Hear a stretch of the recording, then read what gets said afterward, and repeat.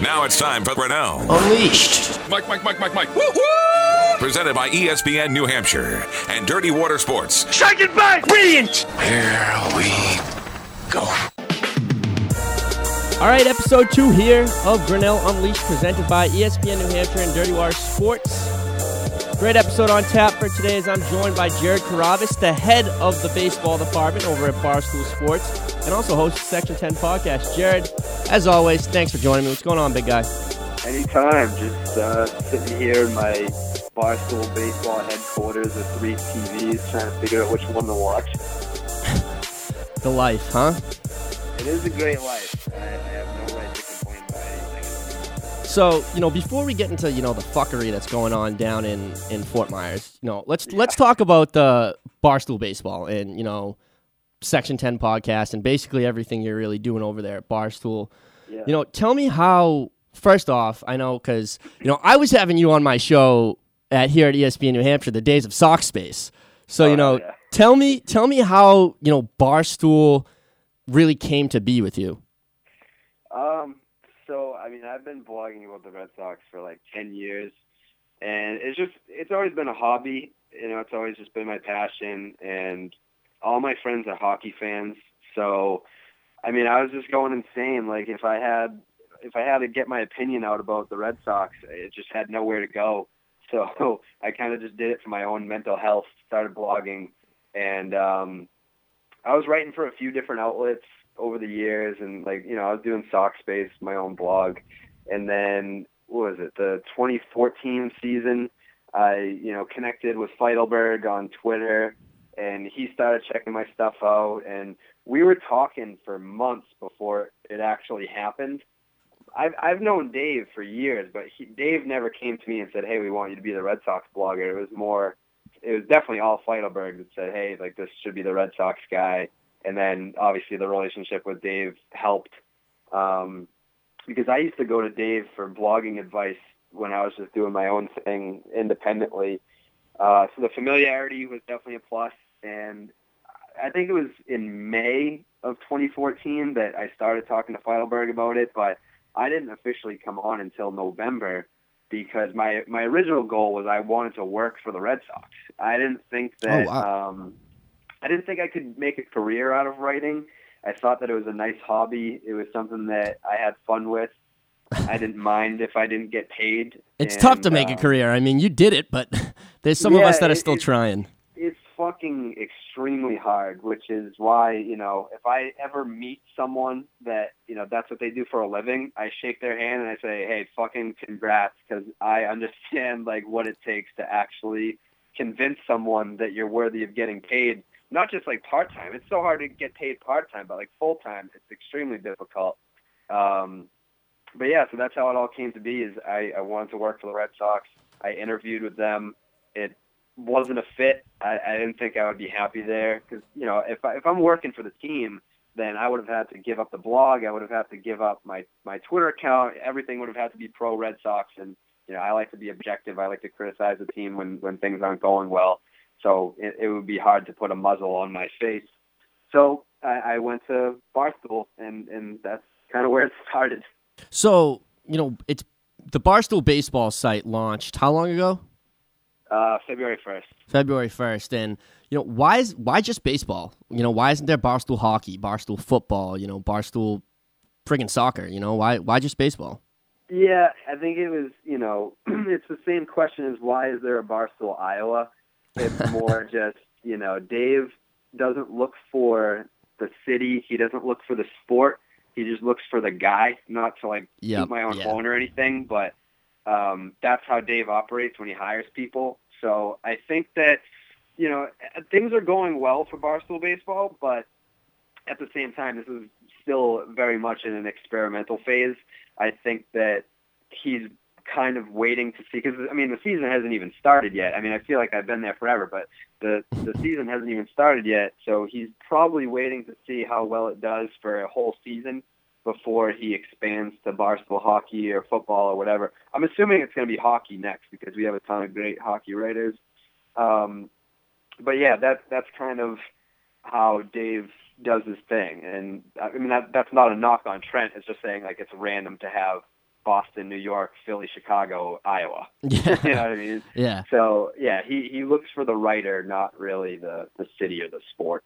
So, in regards to, because I'm the editor here at ESPN New Hampshire, so, a lot of the times we'll send out article ideas, column ideas for some of the writers, and, I'll give them deadlines, and I'll do all that jazz. How does that work for you? Do you have to post a certain amount of articles per day? I heard you talking briefly in, I think it was your last Section 10 podcast, about, kind of how often you're supposed to post, but, how often does Dave want you posting? Yeah, I mean, the conversations that we had before I went full-time were that when a new city was launched, the guideline really is that a blog should go live in every hour. So that's a lot. If you think about that, like that's a lot of blogging.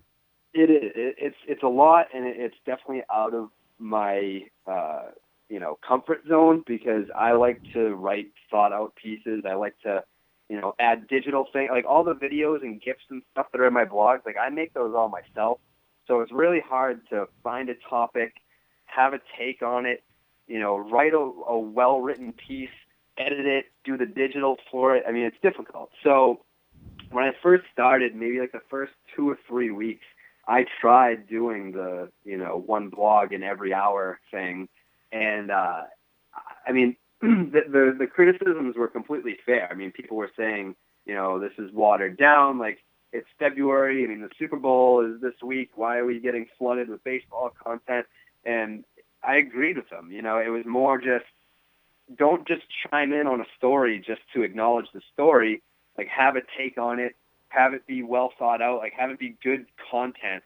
So since then, I've kind of scaled back a little bit. I usually shoot for about 6 posts a day instead of 8 or more. I mean, there were some days where I was writing like 10 blogs a day. It was ridiculous. But yeah, I usually go for like 5 to 6 blogs a day, and I'm more selective about the stories that I pick now. So originally I was like, the idea of Barstool Baseball, because, move to New York and the sale of Barstool, it's like, we want to go national because we're basically a Northeast blog despite having other cities and everything like that. But Dave wants to go national. So that was part of the reason why Barstool Baseball got green-lighted, was because it was going to be the whole league. We're going to cover all these different teams and appeal to people everywhere. So I originally was like, okay, I'm the Red Sox guy. Now I'm the MLB guy. So I'll just, if it would be a story for the Red Sox, then I'll cover it for anybody. And I remember, like, there was a blog that I did about Evan Gattis needing surgery and he was going to miss 4 to 6 weeks or something. And I blogged that, and everyone was like, what the fuck is this? Like, who cares about the Astros? Like, who is Evan Gattis? And I mean, like, I didn't see a problem with that mentality. I mean, because, Evan Gattis is the DH for the Astros. I mean, if David Ortiz needed hernia surgery and he was going to be out for, 6 to 8 weeks, that's a story. So I think it was just it was a learning curve for me, and it was a learning curve for the readers, because they're just, I noticed that the most complaints from the readers are when I do a story about a team that we don't have a Barstool branch for. So, if I'm blogging, a blog about a team that for a city that we have on the site, everyone loves it. And it doesn't matter what, the subject matter is. It's just like, oh, they're just happy to have some coverage of their team. But if I write about the Rockies, everyone's like, who gives a fuck about the Rockies? And it's like, well, you don't understand what we're trying to do here. We're trying to appeal to an audience that isn't just you and your city. We're trying to go national. So that's kind of been the hardest part of the job so far. Well, doesn't that have to be pretty tough for you? I mean, you have a Yankees writer, you have a Cubs writer, you have a White Sox writer, you have basically every big team's a writer for their team. And so, like, how do you get first dibs on the MLB stories, or is it, does JJ get first, hand on the Yankee stories? Yeah, that's one of the most difficult parts that a lot of people don't yet realize, is that it's like, you're the MLB guy, but you're really not the MLB guy, because there's 30 teams, but we have 7 team-specific writers. So let me see if I can remember. It's the White Sox, the Cubs, the Orioles, the Nationals, the Yankees, the Mets, and Jesus. the Phillies. Nailed it. All right, so we have writers for all those teams, and they get first dibs on their team's stories. Oh, shit, that's tough. So it's like I'm the MLB writer, but really I only have 2/3 of the league to pick from when it comes to stories.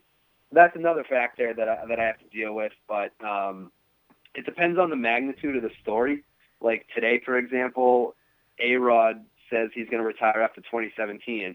JJ obviously blogs that story, but then I'm not going to blog the story of him retiring. I can spin it, and I made a blog like, okay, now that we know that A-Rod's retiring, let's start the discussion. Is he a Hall of Famer? So I'm not stepping on JJ's toes by blogging that. It's more just like, okay, that's a big story. I'm the MLB guy. I should throw my take on here somewhere. So that's been another factor that has made it somewhat difficult, but it's, I'm still looking at it every day as, like, I used to panic when I woke up in the morning and there were no stories. The mornings are really slow and they start to pick up towards the afternoon. So I'll have like 2 or 3 blogs by like 1 o'clock and I'm freaking out. I'm like, how am I going to, get to 6, 7 blogs today? But then like things will pick up and everything's fine. I mean, there hasn't been a day yet where I haven't gotten at least 5 blogs. So, and I'm sure that the other full-time guys are probably like scoffing at that, being like, "Oh, congratulations, you wrote 5 blogs." But it's more so that we've never had a sport-specific site before. So when you're limited to one sport, and then within that sport you're limited to 2/3 of the league, it's different than being the Chicago guy or the New York guy or the Boston guy who can cover stories within that city, but really, they can blog about whatever they want. They can blog about movies, TV, pop culture, music, anything. So that's why I'm sure that there's been. You're a little bit more restrained, is what it kind of is. Yeah, I'm definitely more restrained. Yeah, and I hope that the other guys within Barstool can at least acknowledge that and not be like, oh, like look at him only blogging 6 times a day when I'm out here blogging 8 times a day. Well, is there hostility like that? Is like, do you guys have like competition between you guys yourselves? No, I mean, it is competitive. I'm sure that everyone wants to be, especially now that New York is involved and Dave has kind of made it a competition. Personally, I have no desire to go to New York, and they didn't ask me to go to New York, which was good. I don't think that I screw New York. Be happy there. Huh? You got it good in Boston. You got the thing going on in your little Barstool office. That thing's sweet. Yeah, but Dave has basically made it, a competition saying, step it up if you want to come to New York. Like he said that about Trent. He said that about Dana. So, yeah, to a point, I'm sure that there is competition, but I don't see it that way. I'm always looking to, especially because I'm only baseball, so I don't really communicate with the other bloggers too often. But I'm talking to the baseball bloggers all the time. So, and I'm always trying to be as helpful as I can. I can offer to if you need a video ripped, I can do that so you can put it in your blog. A lot of these guys have full-time jobs, so I'm talking to them while they're at work, and they're blogging and emailing me the blog, and then I'm posting as them, and I'll include a bunch of stuff to spice up the blog, like pictures and whatever else, videos. I'm happy to do that. So I don't really look at it as a competition. My job is to make sure that Barstool Baseball succeeds, and that doesn't happen without the help of the other baseball guys. Exactly. So I don't look at it as a competition. I look at it as like a team thing. Yeah. Well, Barstool, it's really taken sports media, by, shock. I mean, by storm. It's there's never been anything like Barstool in sports media. And, so, my question to you here is, how do you differentiate from, being that, Red Sox fanboy to being a legitimate reporter on the team? Because, I mean, we've seen you sitting there in front of press conferences, with the David Price thing, and like, you can be mentioned as, I have your name as, one of the top Red Sox reporters out there. So, how do you differentiate from being that, Red Sox fanboy to, being a legitimate, reporter? Well, I appreciate that first and foremost, but the thing about being a blogger for Barstool is that I can do both, and I'm sure that a lot of journalists or reporters in this town probably envy that, because I'm basically protected under the title Barstool Blogger. So Exactly. if a story happens and I want to cover it seriously, I can. If a story happens and I want to make a joke about it, I can. If I want to break a story, I can. And I think that I've at least built up somewhat of a credibility in this market where if I do break a story, people actually take me seriously and they'll cite me. I think we've gotten to that point too, which is great. But that's not something that I want to do all the time. Baseball's fun. It's always been my hobby. I'm glad that it's my job now, but I don't look at it as work. It's just, if once I graduated college and I got to quit my marketing job, it's just like, that was the greatest gift that anyone could ever give me, is just saying, That must have been amazing. It's the best feeling in the world. Like, I've never been happier. It's like, hey, you don't have to worry about going to class. You don't have to worry about, studying or homework or writing papers. You don't have to worry about going to work.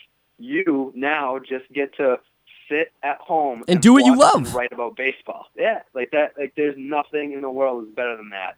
And that's what I get to do. And I don't. The number one thing about working in this market is don't take yourself seriously. If you take yourself seriously, that's when you lose your audience. I mean, I interact with everyone on Twitter. Even the people that hate me, they end up liking me because they're like, oh, he doesn't take himself. Like, if I give this guy shit, I get shit from Rays fans, Yankees fans, Toronto Blue Jays fans. They crush me on Twitter.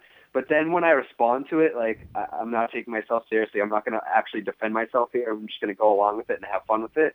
Then they're like, oh, he isn't such a bad guy.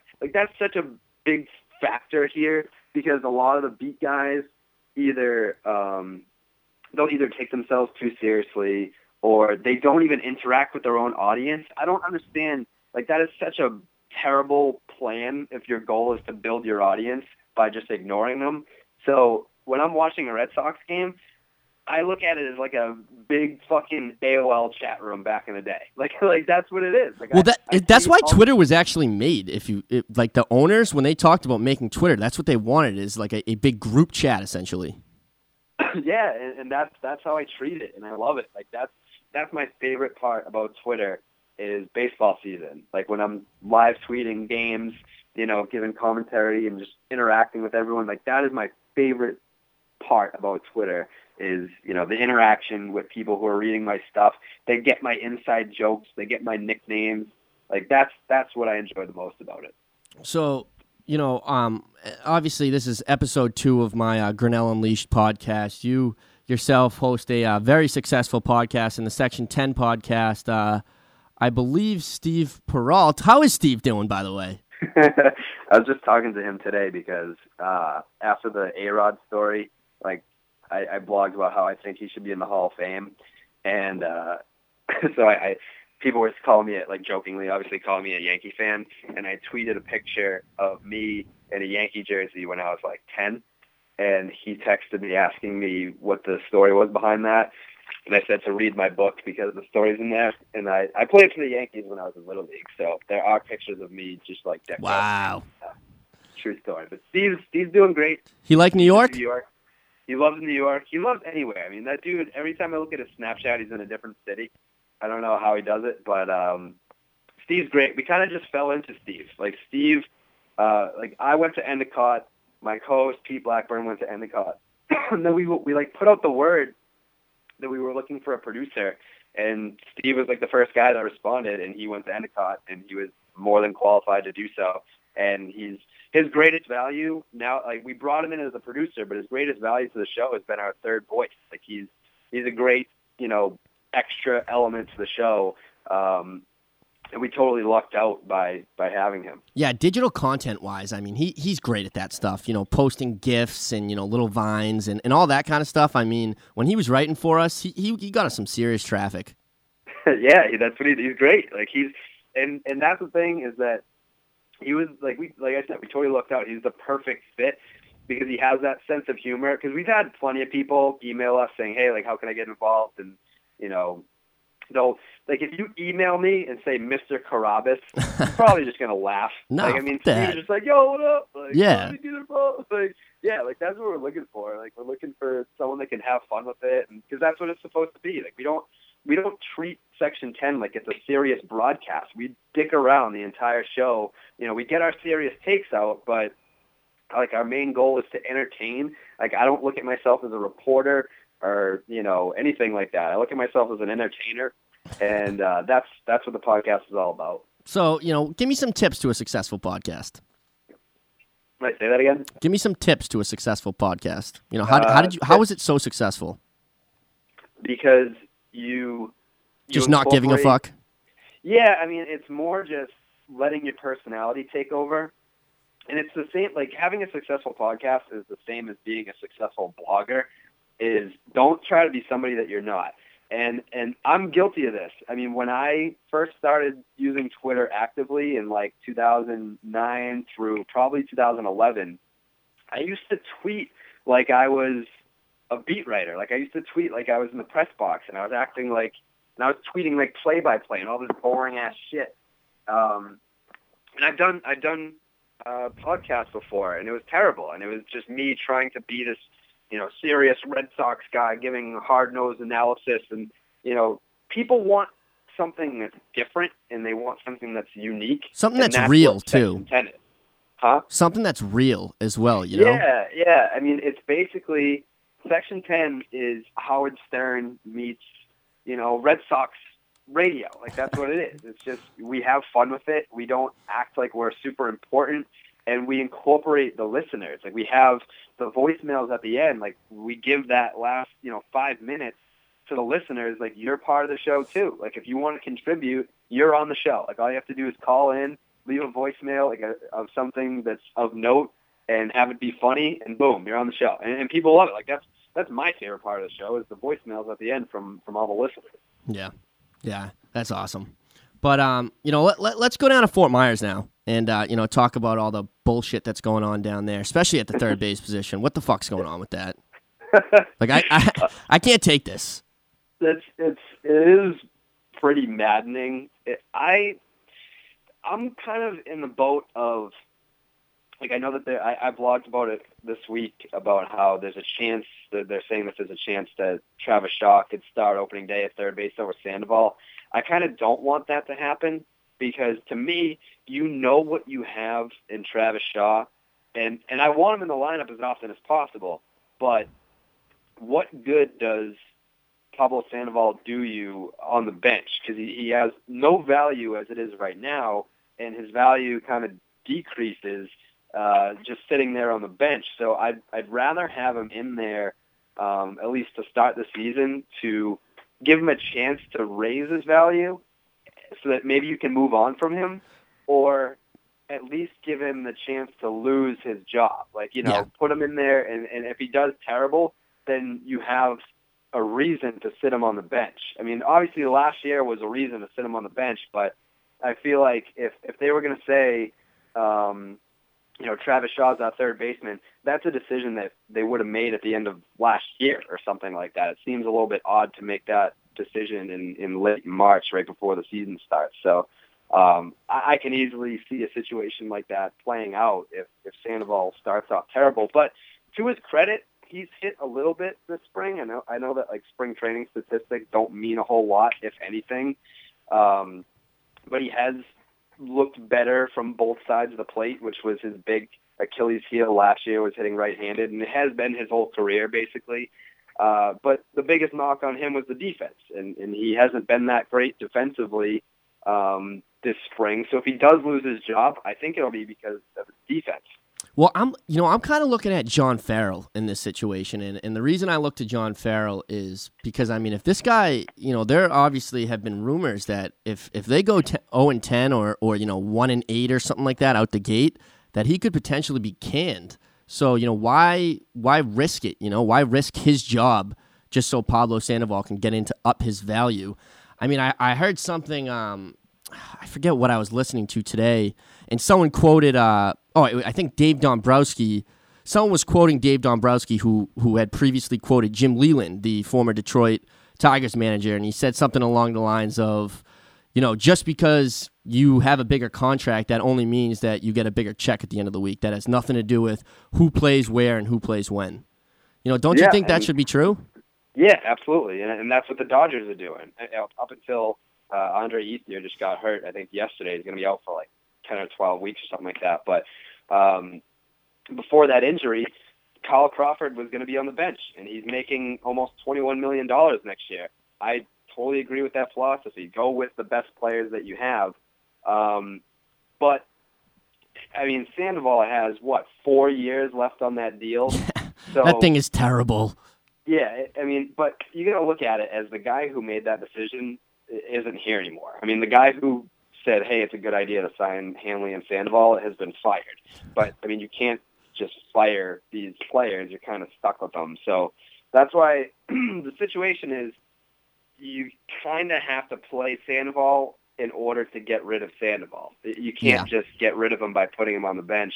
You have to make him someone else's problem. But, I mean, it just – the thing about Sandoval is it goes beyond just his on-the-field stuff. I mean, now you have stories about him in the clubhouse, like flipping out on a reporter for bringing up his defense and, hitting a table with a bat. Don't forget about Diva Legacy. Yeah, the Instagram story, just like a lack of focus. And then, the Giants broadcaster talking about his eating disorder. And, I mean, all the reports were that he was working his ass off all offseason. He was in the gym every morning at like 6 a.m. working out hard, but it was his diet. So whatever he was eating, it was just canceling out his morning workout because he would just, pound the weights for 2 hours and then eat for the next 7.5 hours. So now that that's out there and teams know about that, it's kind of like, if they are going to move on from Sandoval at this point, they're going to have to eat money anyway. No one is just taking that contract straight up. Oh, yeah. There's no way now that all the other stuff has come out. So it is quite the predicament that the Red Sox are in. So the best thing that they can do is put him out there and hope that he can rebound regardless. Yeah, and I was wicked. Like, I was so shocked that John Farrell basically, and I hate to say this, but that he had the balls to come out and basically call out a player like that in Pablo Sandoval. I mean, we saw last year where a year ago at this time last year, John Farrell was preaching that the Red Sox do not give up position players to injury. Shane Victorino would be the starting right fielder. I mean, even back to his days in Toronto, I don't think he's ever called out, a player in the sense of, or not even a player, in just a competition. I don't even remember Tito doing it either. Trying to think. I mean, Tito kind of did it with Coco and Ellsbury a little bit in 2007. But the thing about Farrell is that I feel like he protects his players. I mean, you look at, since you brought up Francona, there was that incident with Francona and Jay Payton when they got into it, and after Payton had his little spat with Francona, he was pretty much, I think he was gone from the team like the next day. I don't even think he got on the team flight. And then you look at the incident with Wade Miley in the dugout last year with John Farrell. I mean, I had reason to believe that, the worst of that altercation didn't happen in the dugout. I mean, they went down into the clubhouse. I'm sure it continued down there and probably got worse.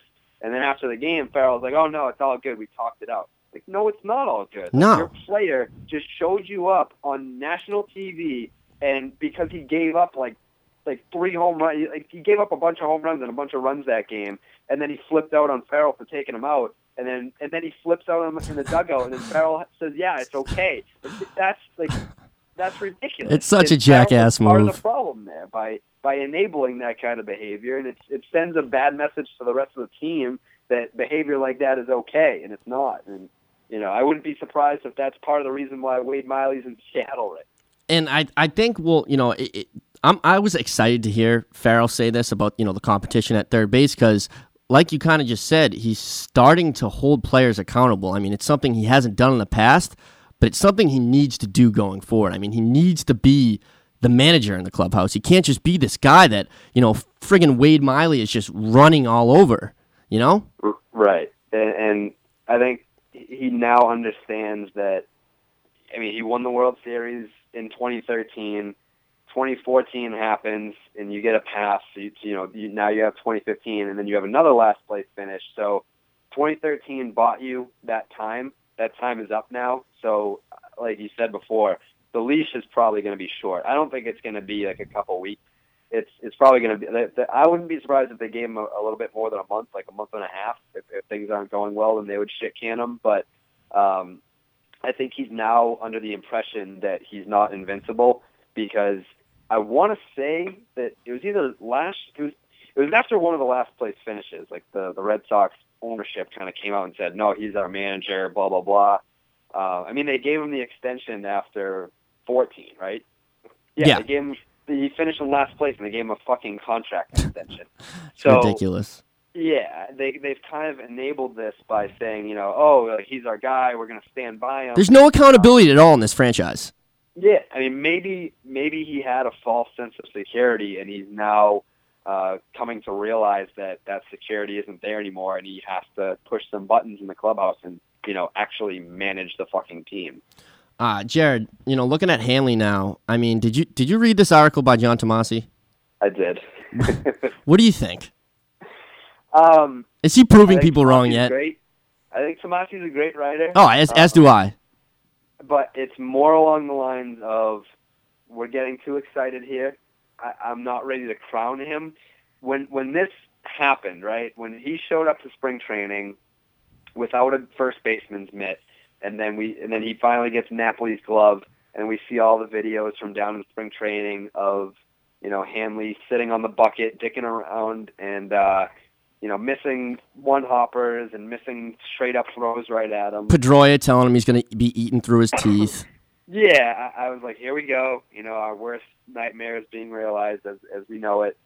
But to his credit, he looks good. He does. He looks passable is the word. And my biggest concern with Hanley was that last year when he was in left field, he didn't dive for a single ball. And that was because I guess the Red Sox told him not to because of his surgically repaired shoulder. So I wasn't just saying, I think Hanley's going to be a disaster at first base because I don't like him. I like him. I think, he's fun to be around. But I kind of looked at the situation in left field. He didn't dive for anything. First base is a position where you have to dive for balls. So I think there was that game last week where he dove for the ball off the line and made a really nice play. And I was like, okay, all right, if he's willing to do that, then I'm willing to come off my stance of this is going to be a disaster and at least give him a chance. I'm not ready to crown him as, he's a first baseman now. This is going to work out. Everything's going to be fine. We don't know that yet. And for Tomasi to write that, this is, we got proven wrong. We didn't get proven wrong yet. There's still time for this to be a disaster because they haven't played any real baseball games yet. But I've come off my stance of this is going to be a disaster to, okay, if he's going to be diving for balls, if he's actually putting in the effort, if he looks okay for now, there's a chance that this could actually work out. All right, Jared Carrabis of Barstool Sports and the Section 10 podcast. Thank you for joining me, Jared. Hey, before I let you go, I was thinking about this the other day, and you're a guy I've probably, we've been back and forth, doing the back and forth thing now for probably about a year and a half, 2 years almost now. So, I know, you're from Saugus, and, let me ask you, if Barstool was around when the Saugus Little League team made that World Series run, I mean, how crazy would you have gone? And I can imagine you would have blown up Barstool for that. Yeah, I mean, honestly, I've already blogged that Little League World Series. I think I blogged. Wait, have you really?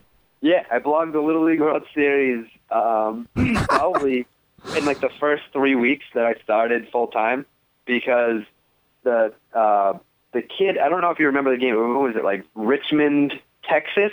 Oh, yeah. They had that game that Saugus walked off, and the game was nominated for Game of the Year at the ESPYs. Oh, was that the game the big dude hit the home run? It wasn't a home run. It was an infield single, even though the kid was out at first base, but they call him safe. So the kid that scored the winning run, he got an invite to big league camp at for the Mariners, Dario Pisano. So I did a story about a where are they now, and a kid who hit a home run in that game, Joe Kazabuski, you may or may not know him. He hit like a 3-run home run in that game, and he now spends his days trolling KFC on Twitter. Dario is now in big league camp with the Mariners, and then the pitcher who got the blown save in the loss is Randall Grichuk from the Cardinals, their center fielder. So are they local, like, Saga celebrities? I mean, they had a fucking parade when they came back. Are you kidding me? Yeah, they finished second in the country and fourth in the world. Oh, so, shit. Like, the entire town was watching that Little League World Series. And they did a meet and greet. They did a meet and greet in Burlington at the Burlington Little League field.